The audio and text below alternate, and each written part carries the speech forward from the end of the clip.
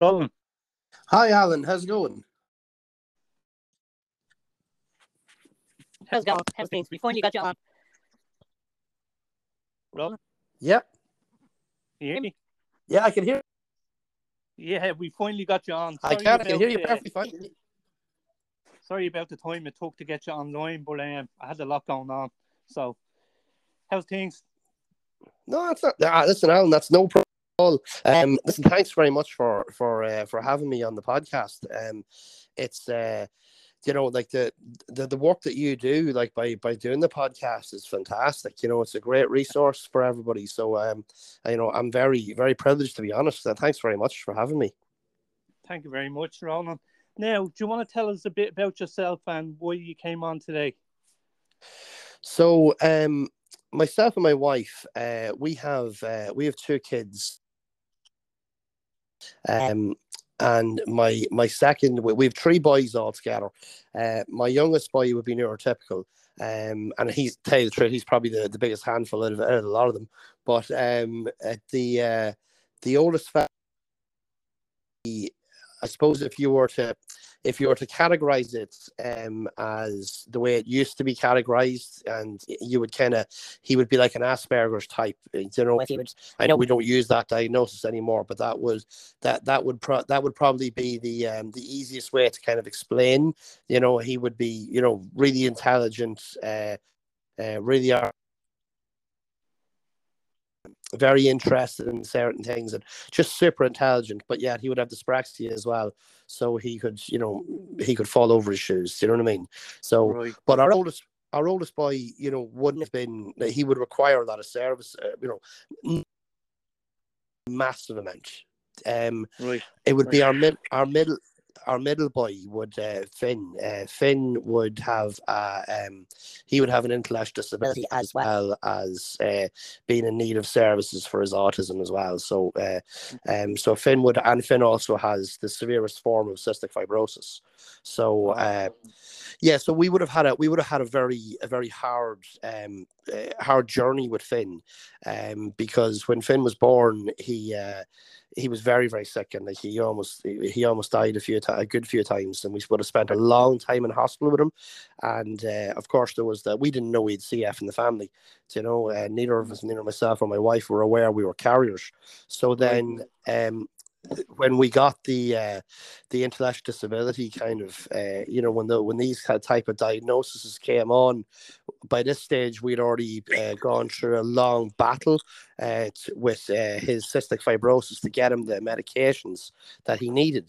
So we would have been very forward in the movement to get Orkambi for the Republic of Ireland. We were the chairpersons of a committee back then, of a parents committee, and we would have done a lot of campaign, and we would have been on TV a bit, and we were on radio, and we were in news, we were in the Dáil, and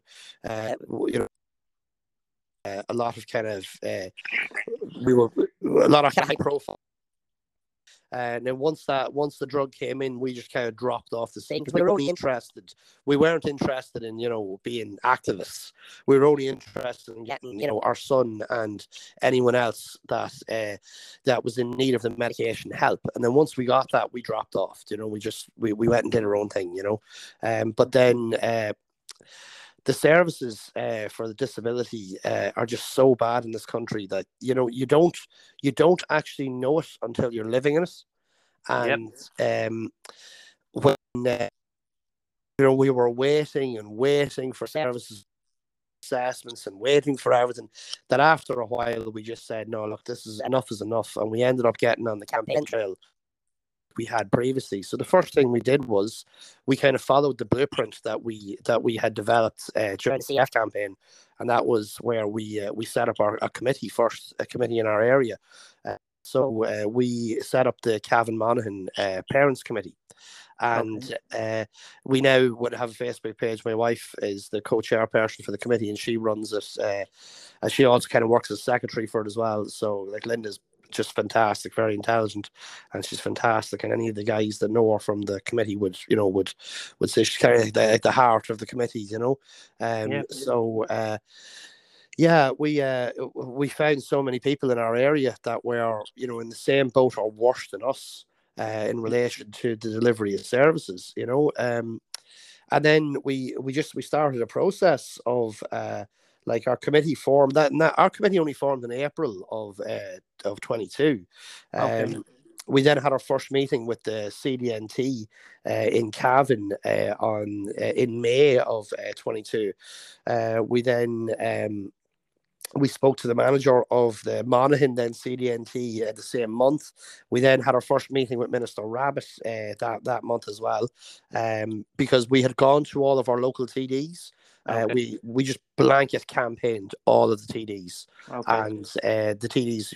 I have to admit now, I would say now. Firstly, I would just tell you, Alan, that we're completely non-political. Like, we don't have any affiliations to anybody at all.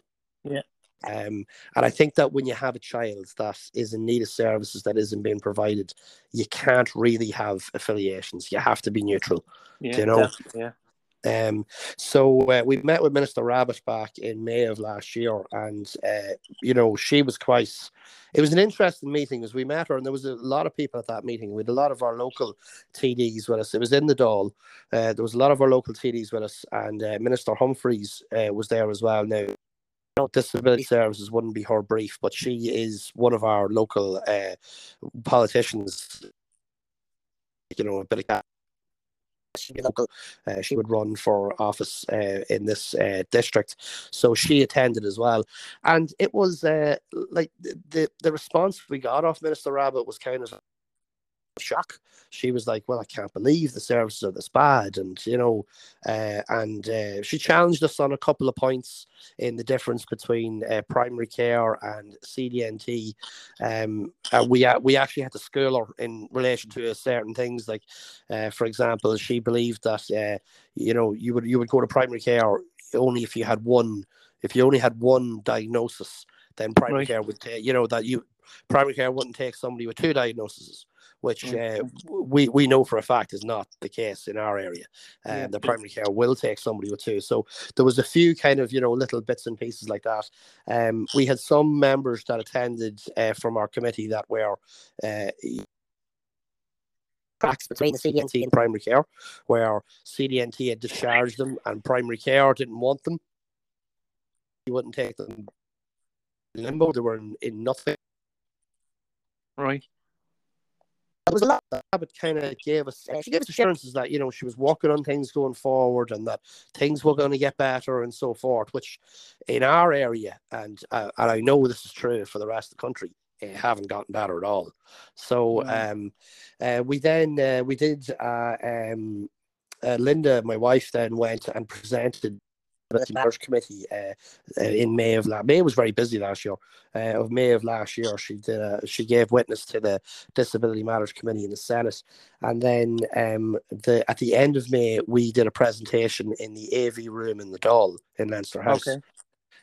Then in June, we met with the head of disability services for the HSE, and we met with Enable Ireland, who control the CDNT in Cavan, and that was an interesting meeting. That was like watching the. It was rearranging the chairs on the Titanic. I'd say would be the best way to describe it. It was kind of like, they were talking. I would be a very diligent researcher, and I had done all my homework and I had read everything. So when I went in there, I challenged them on a lot of the published items that they had already put out there into the public domain. For example, like, I had the numbers from the National Model of Care for Paediatric Healthcare Services in Ireland. Chapter 9 of that is a guide to workforce planning. It was published in 2014, and that policy that basically is the HSE's policy on staffing numbers. So what that does is that turns around and says, for example, for OT in the disability services, OT, one OT provided for every 100 children. Right. So, yes. Roland, just stop you for a second. You're breaking up there a bit. Sorry. It's just when you're putting across the point, you're sort of dropping off for a sorry. Now, go for it.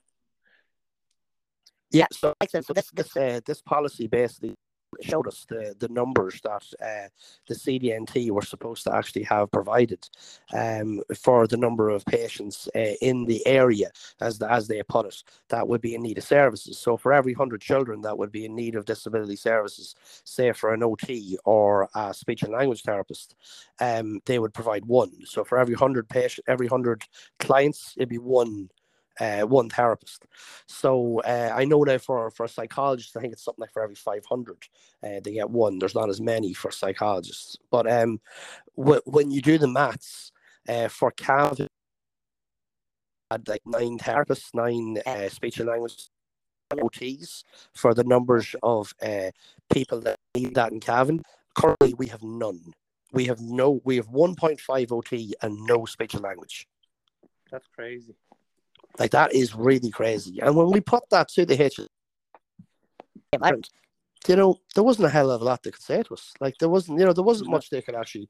I think they thought they were just going to get, a delegation of families that were going to come in and were going to complain to them, but not actually have, done the research and have the intelligence to back it up. So I think we actually.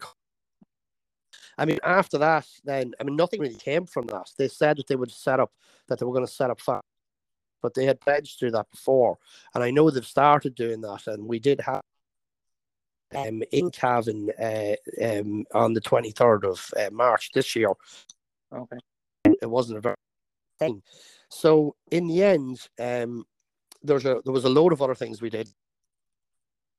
Times, now the Senate did take us for. The policy that was published on aligning the disability service United Nations Convention on the Rights of Persons with Disabilities. They published that report. We're quoted about maybe 7 times directly, and about 11 times our committee is, because that was another. Like, when we deep dived into this, when we really had a look at what the problems were, there was 2 fundamental things that I discovered.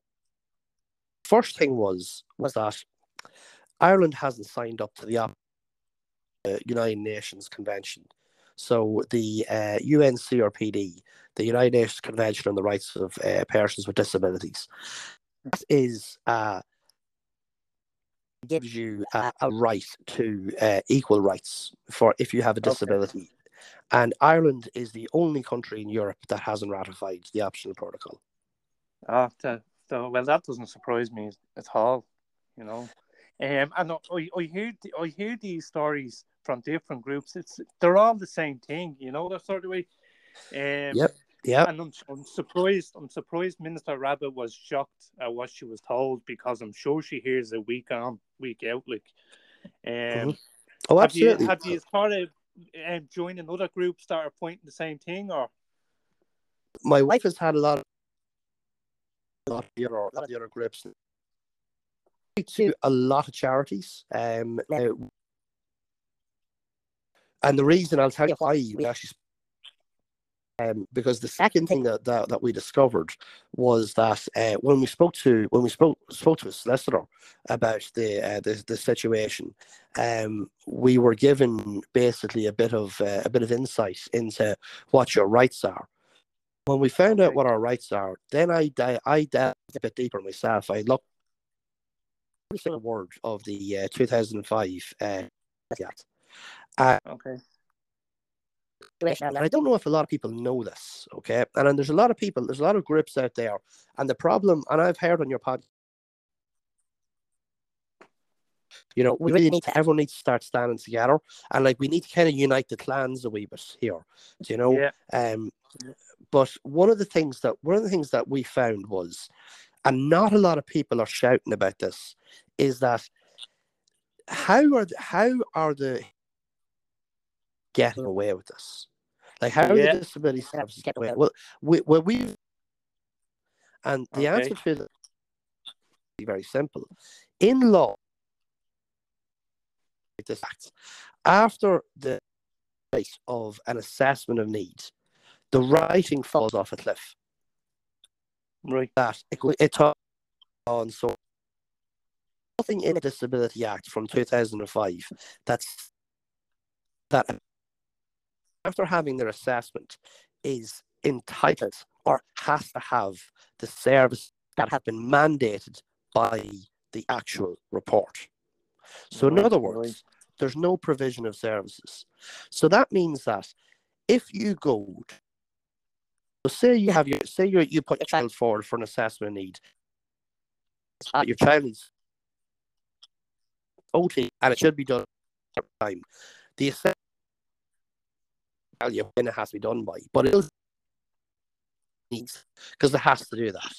Now, if you're waiting years and years and years, and your child's still not getting any of this therapy, you go to your solicitor and say, look, I want to sue them for this. I want my child to have treatment. I'm having to put my child into private therapy. Like, we spent about 15,000, Alan, on our middle. We spent about 15,000 on private therapy. Do you know? And a lot of families out there are like that, and it's big money industry with private therapy. Big money industry. Of course, yeah. But the issue is, a solicitor will turn around to you and say, there's nothing I can do for you. I cannot sue that for that because it's not in the law. It's not in the Act. And if it's not in the Act, it's not in the law. So it means that that's one of the big...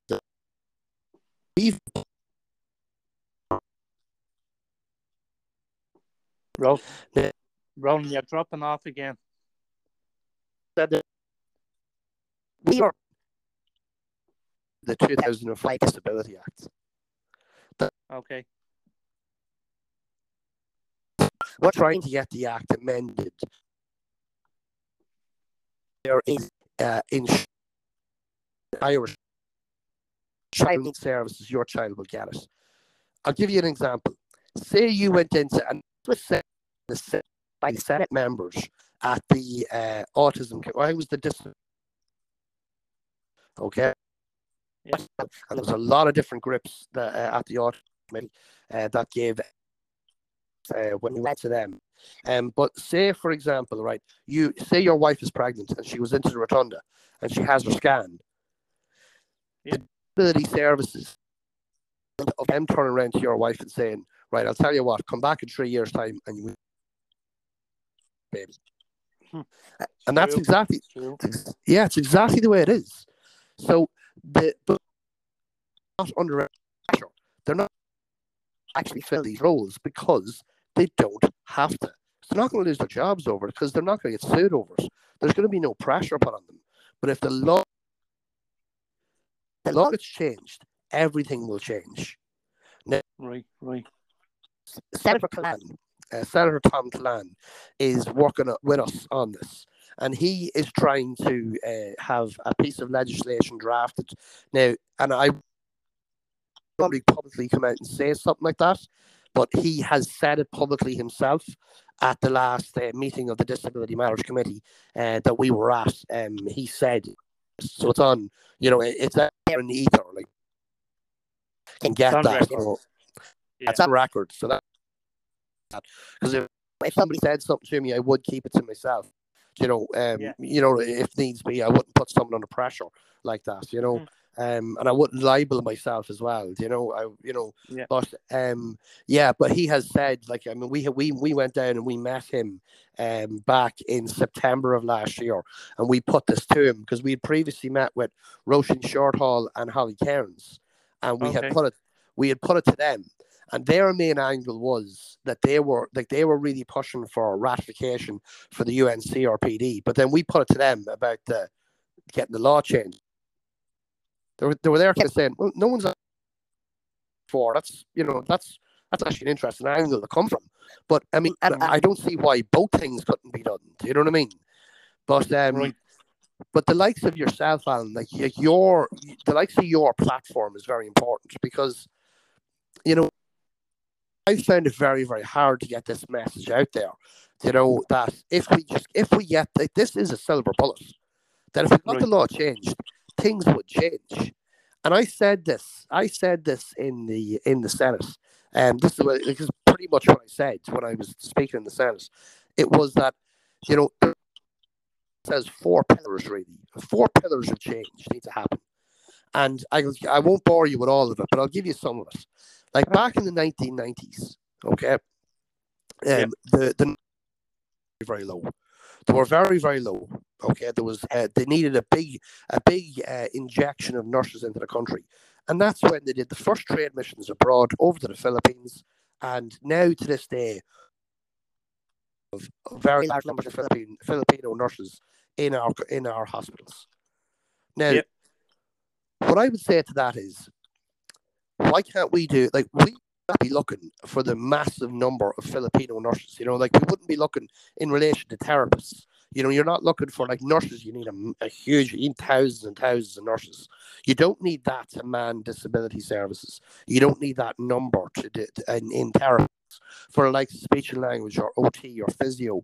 I don't understand why we haven't done big trade missions abroad, and I've put that to them. And I was told by Minister Rabbit that she's a very big believer in LinkedIn. In LinkedIn. LinkedIn, the recruit. Okay. Oh yeah. So, yeah.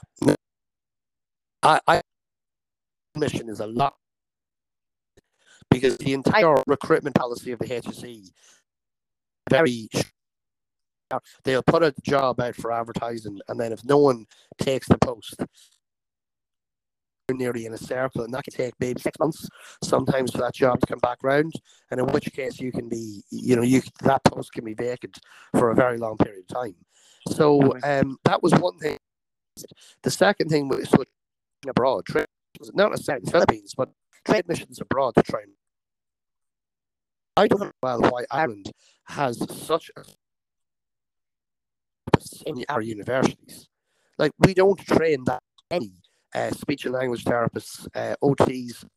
Our college spaces are not that big, but yet our demand. We've a lot. We've a lot of them. We're not training them here. We're training them and they're going abroad.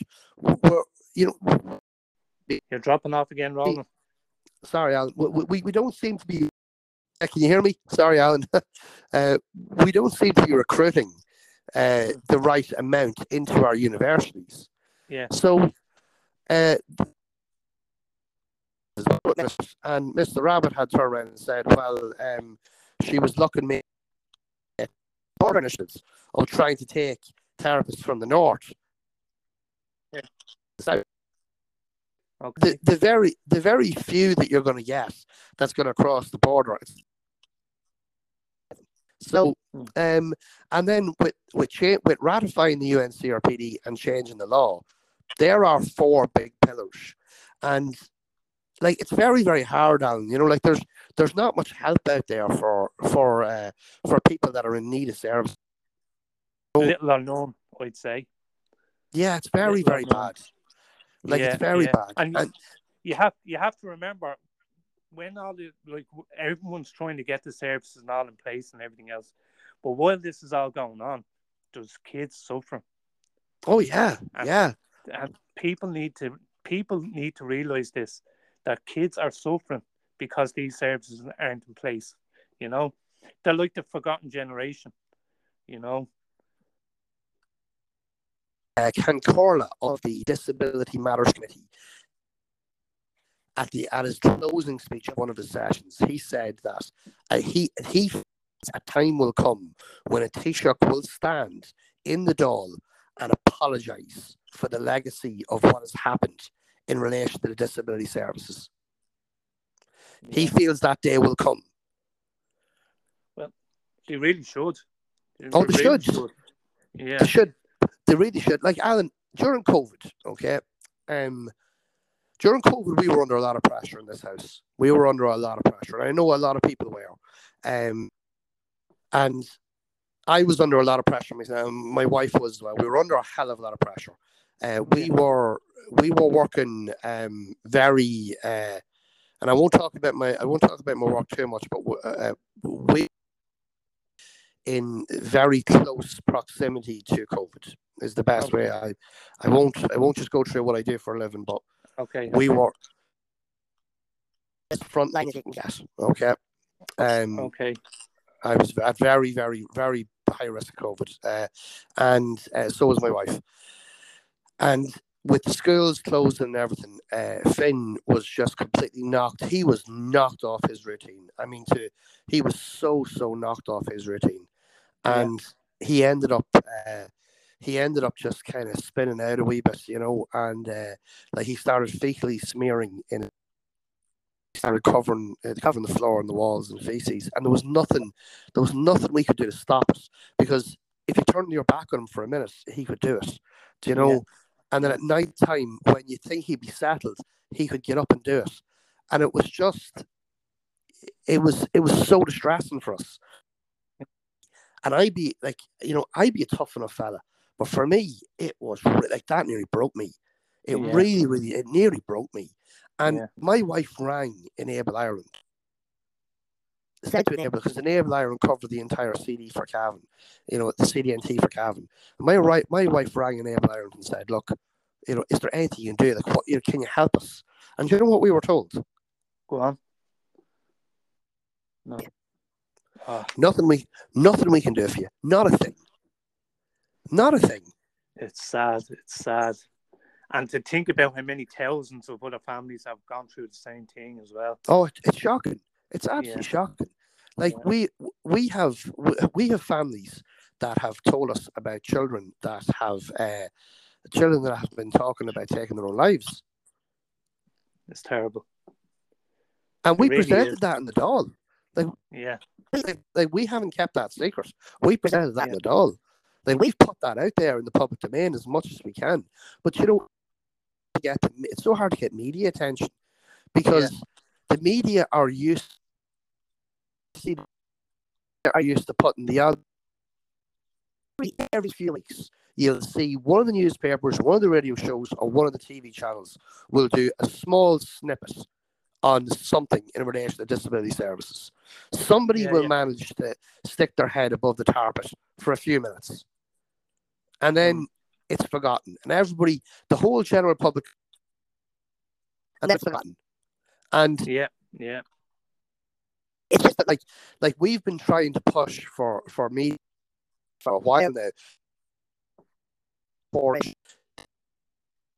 ratification, amending the 2004 Act, recruiting more staff, like, you know, more college places for therapists. Like, this can be fixed. Like, it's not, you know, like, this can be fixed. When COVID hit in, the trolley crisis, okay, and I was listening in trolley crisis, okay, and COVID hit. Oh, yep, it's gone. You're breaking up again, Ronan. Yeah, it was gone. The trolley crisis was gone overnight. Just overnight, bang, trolley crisis was gone. Yeah. And you're telling me that they can, you know, like, they can change this. You know, they can change this. And we've been told, it really is an emergency situation. It is told by the government that it's not a question that they. Yeah, I heard that myself. Yeah. Can't recruit staff. That's what. Right. Yeah. The law changed. If the law was changed and they had to recruit the staff, then they would recruit the staff. It's mad. Mad. We other more than we have. We would love, and we would love of the advocacy groups, committees, we would more unification, all of them together. Say that, and togetherness will make a change. It will. The disability sector,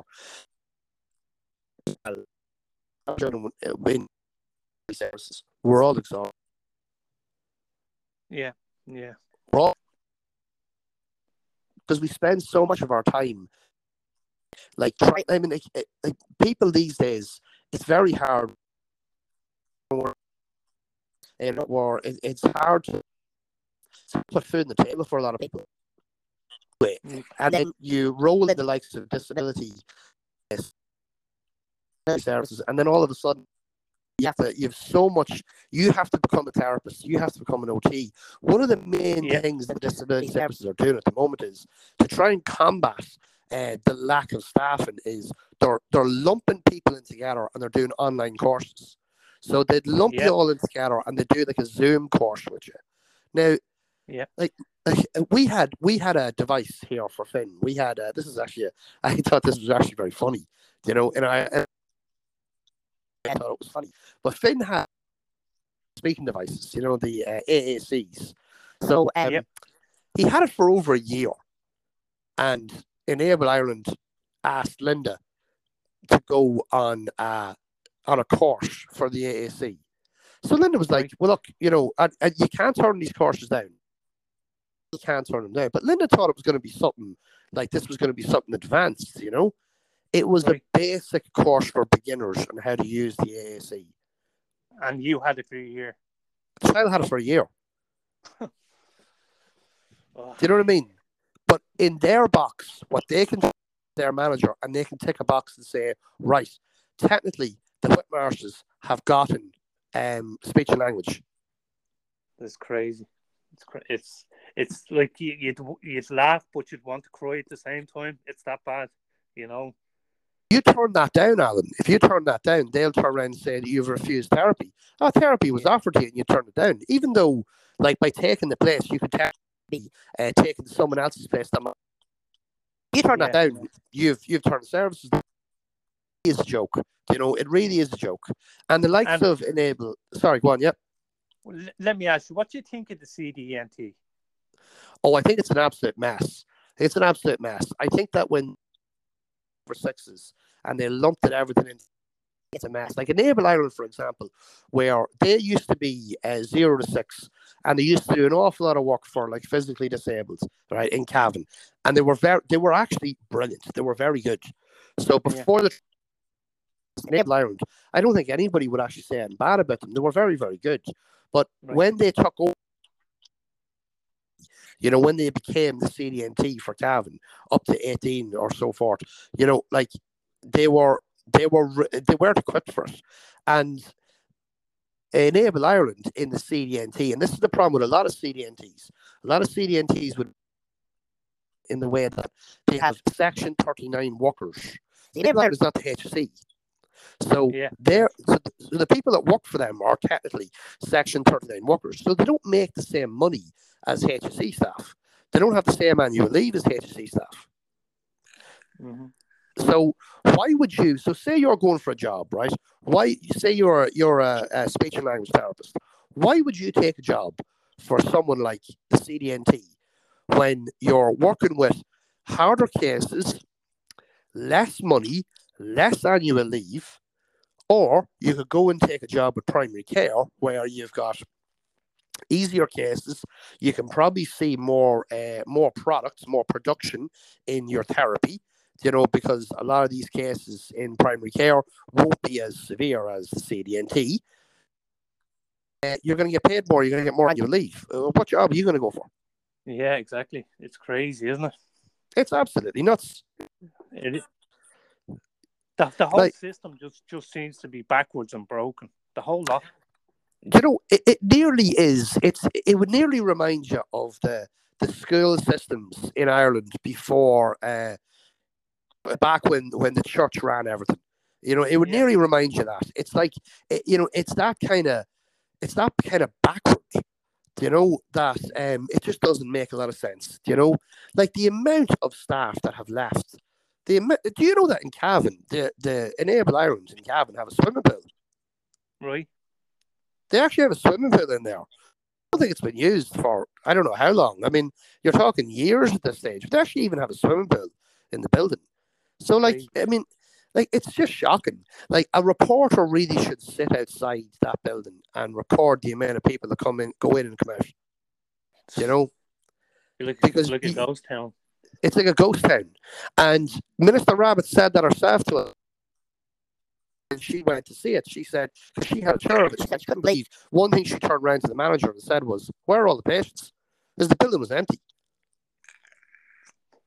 Oh, it's beyond a joke at this stage. It's beyond a joke. Yeah.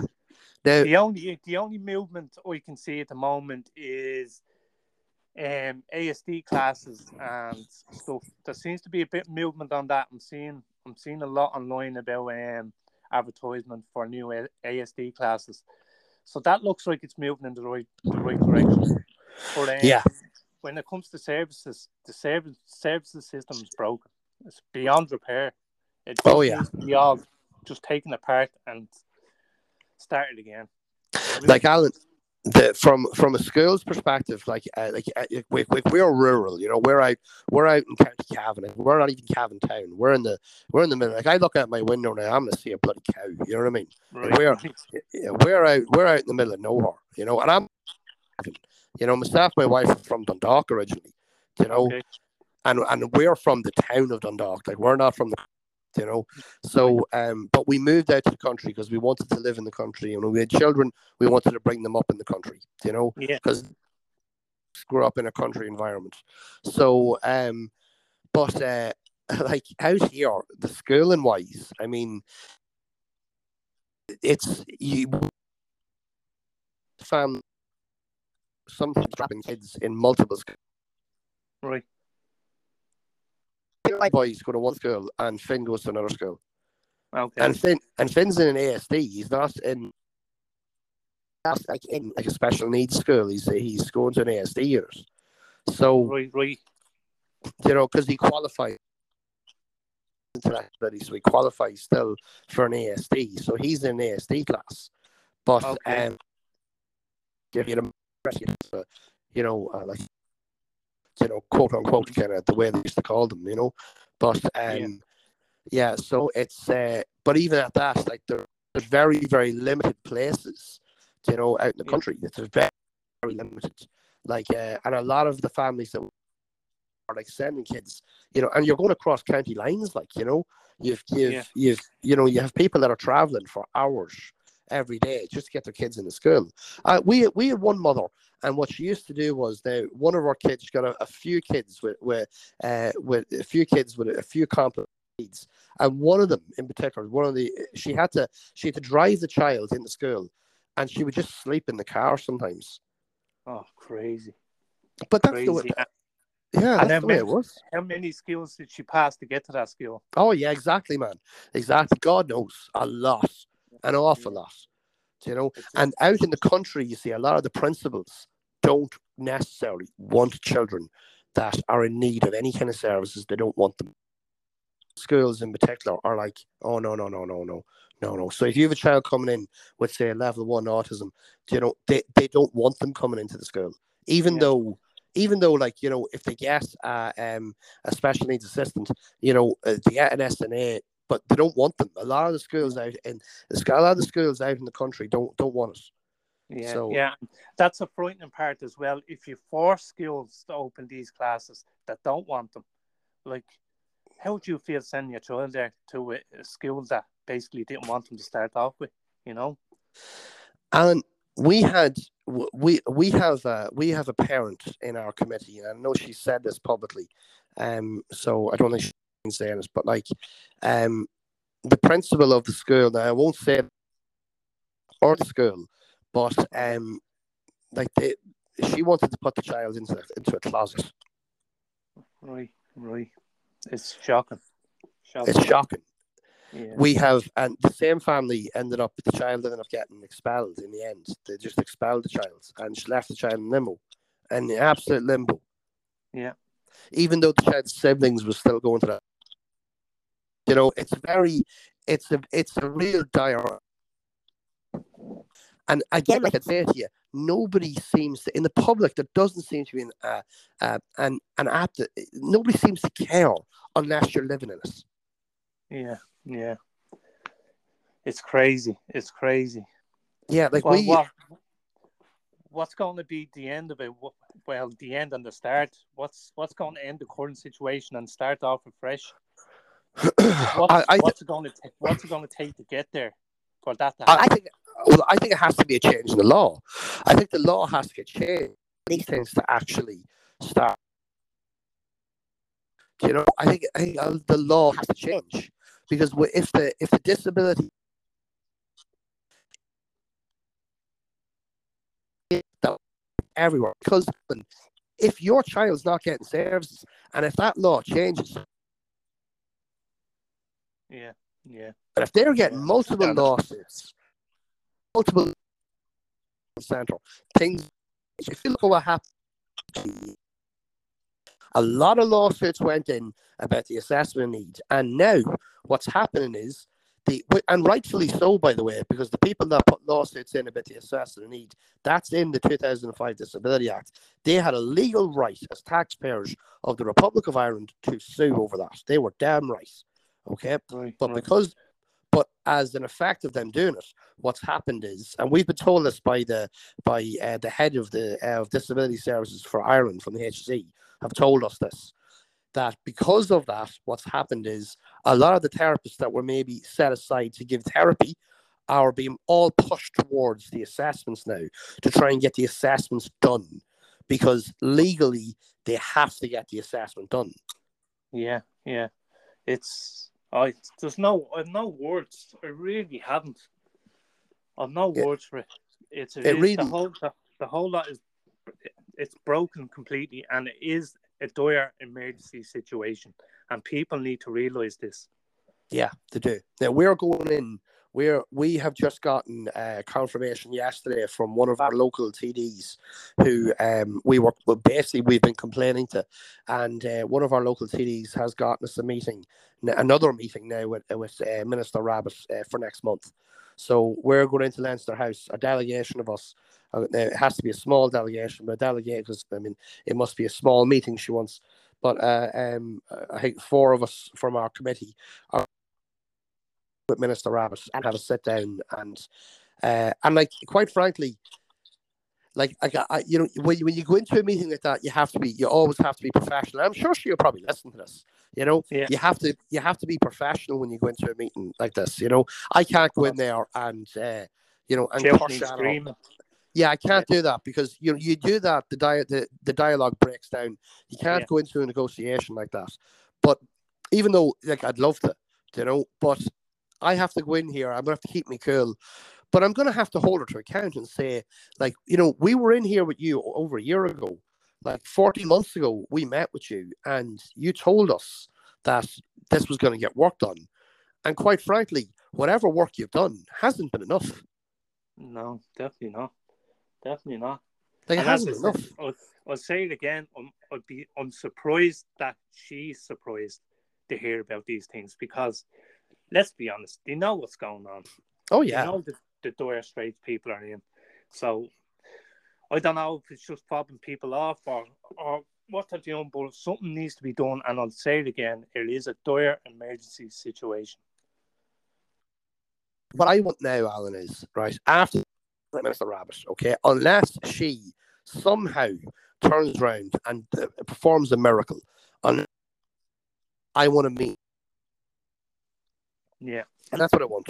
I want to meet with the Taoiseach. I want to sit down with the Taoiseach, and I want to say, right, I've followed the chain of command. I've gone to my local TDs in both opposition and government. I have gone to the minister. I have gone, like, I'll follow the chain of command. yeah, I want to speak to him now. I want to speak to the actual.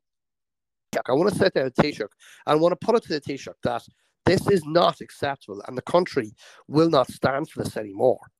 no, no. It's going to come to boiling point. And I know some people are doing their own thing and everything else, and I keep saying we have to get everyone together. But Yeah. if we got everyone together, things will change. Oh, I do agree with you. I do agree with you. Now, Yeah, I've had a little bit of experience with protests in the past, a little bit. I would have attended the CF protests back. I was on the protest committee for Cystic Fibrosis Ireland, as right. well. But I mean, I have to admit, I'm not a huge fan of protests. So I'm No, not a and big fan. another thing as well about protests is carers. Most carers can't get out to protest because they're caring That's for what their kids. You're right. That's exactly what I was going to say. That's Yeah, why. That's my why I'm not a big fan. Like, it's all right for water protesters, or people protesting. I don't know, again, farmers, or whatever. You know what I mean? People protesting against changing of the climate or whatever. Right? That's all good and fine. But they're not. They're not looking after someone 24 hours a day. You Yeah. know. So, like, how do you actually go to this? And I've seen, like, we've been in the Dáil a massive amount of times, and Mm. I've seen protests outside Leinster House, and I've seen protests sometimes consisting of, like, protests between 50 up to 100 and so forth. And the reality is, like back in 2017, there was one of those water protests, and something like 30,000 people. They marched down O'Connell Street, and would you believe it wasn't even on the 6 o'clock news? Yeah. It's oh yeah. The protest for carers is a no go. But if it does have to come to something like that, we're going to have to think of another plan where we can get people who can't get out to get involved. Yeah. Now, one suggestion, one thing that we did, and we were during the CF campaign. One of the ideas that I came up with was to do, because we were in a similar situation in relation to cystic fibrosis. A lot of people for the protests that took place. Okay. One of the ideas that we did was candlelight vigilance, and that was fine. Was that we had multiple vigils at the same time taking place all around the country. Right. So it would be, if you couldn't leave your house, you went outside to your garden, and you videoed it and you put it up online. At town squares, like, for example, I know Dundalk, and that actually wasn't even us, even though we were Dundalk, because we were in Dublin, but there was in Dundalk, they did it in Wexford, they did it in Sligo, they did it in multiple Navan. There was multiple around, and loads of places in Dublin where small groups met and they did a candlelight vigil. Now, it got some media attention, but that was one idea that we. So it was, it did get some traction, but like, from a protesting perspective, see, you need if you're protesting, you need to. But protest is no good unless you have media, and media is no good unless you have politics on the floor of the Dáil. So you have to have, all three have to work in tandem. Do if you only get one of those things, the other two won't work. Have all three together.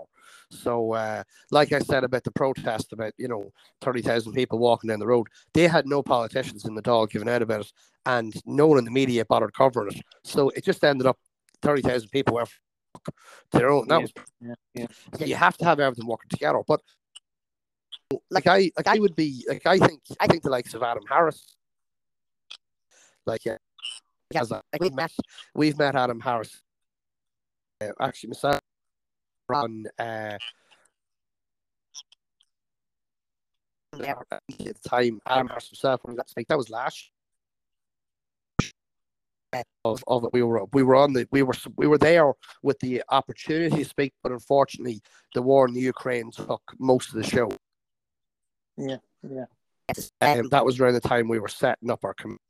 So, could the likes of As I Am maybe work as the. I know that during the CF campaign, like Gillian McNulty was a very big campaigner during the CF campaign, and she was brilliant. Yeah. She was a very, she was like a spokesperson for everything. Even though there was loads of people working behind the scenes, you had one person out on front. And I don't know what Adam. Like, I would not put myself to. Yeah, I'll be that spokesperson. I'm not. I have no aspiration. Yeah, but like, it has a very, very high profile. So I don't know would any get, I don't know. Look, I mean, I Sounds do like an think, idea. Anyway. yeah, I do think it'd be like a collaboration of more of a collaboration of committees and charities and advocacy groups together to actually come up with some sort of Yeah. idea going forward. I know that I think it's the Disability Federation of Ireland now sort of email uh, started an email campaign like last year. Okay. We've already done that.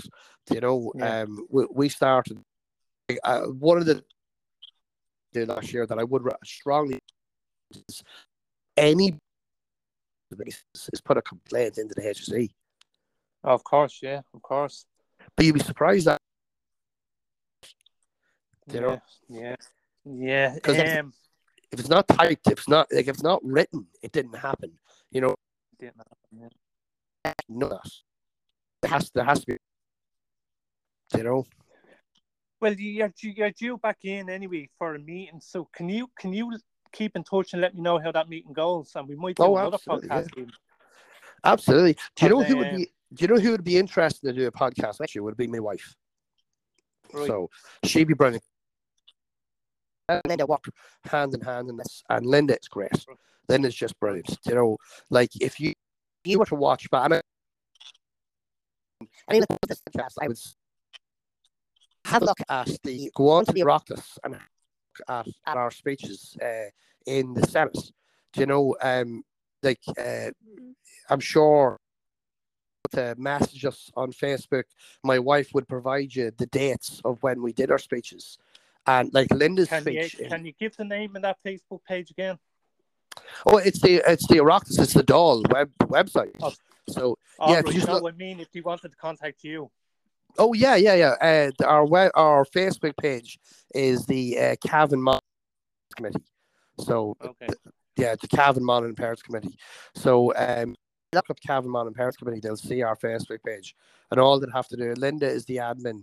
All they'd have to do is message Linda, and Linda could definitely, give dates of when we spoke, because like Linda spoke in the Disability Matters Committee last year. Then questions for committee after that when they were releasing their report. Then we both myself and Linda spoke in the autism committee as well. Okay. So like there's a lot of recordings out there, Well, maybe then when you have this meeting, maybe Linda and maybe Tuias can come back on and do a podcast. If you like, because I want to try and kickstart something here and get things moving, and hopefully we can get other groups involved. Like there's groups like Post Ireland, Enough is Enough, Inclusion Ireland. Like there's a lot of groups, and I think if everyone linked in with each other and we're on the same page, we could find a way forward and fight this together. Absolutely, and a lot of Inclusion Ireland, Disability Federation, a lot of them would actually probably know me anyway, because I would have spoke to all them before. Because I was trying to. I'm not a lawyer, but before we got Senator Callan to do the work in the Leinster House to get a new amendment or a new bill, I was actually trying to get the law written myself. So I contacted a lot of those charities to see if their legal departments would actually give me a hand with it. So I'd say they know me, but I was nice. Like they're not gonna say it bad about me, But now, I just want to mention actually local groups, because local groups do fantastic work. They do, and, they do. Only for local groups, everyone would be in limbo as well. It's just on the broader term, it's a countrywide thing, and we need to do something. Sorry, my voice goes. And I think one of the main things I want to get out there, Alan, is right. I think that one of the problems when people do get together and unite, okay, one of the problems is you aiming in different directions. Everybody needs to fire in the same direction. Yeah. And I definitely think that changing the law and the ratification of the UN CRPD is the way this is going to happen, because it's going to put the onus back on the people that are making massive wages to fix the issues that are there, because it shouldn't be up to you and it shouldn't be up to me to actually come up with a way to fix the issues with the disability services and with the schooling issues and with stuff like that. It shouldn't be up to us. Yeah. It shouldn't be up to us. It should be up to the people that are making big money wages, you know, and have right. Right. and have big pensions to actually do what they're being paid to do. It should be up to them. And like in essence, it's not really even up. You know, the politicians should be able to make legislation. If they make the legislation, then the paid entities that are being paid to provide these, it's the problem. Like you don't see this problem. You don't see this problem in other walks of life. You know, in other walks, like, you know, like if you turned up for your train and you were told, you know, I'm sorry there, buddy, you know, but the dart's not running until maybe 2 or 3 years down the road. You know what I mean? Can't drive. Yeah, it's like, mad. Yeah, you know, come on, you know, like that's just not. It's not practical. But definitely, I would say get, you know, like the reason Linda's not talking to you today is because we have 2 kids. We dropped one into school with 2 kids off sick at the moment today. So Linda's over the other side of the house with the boys going, shh, be quiet. Daddy's on the phone. So, you know. No problem.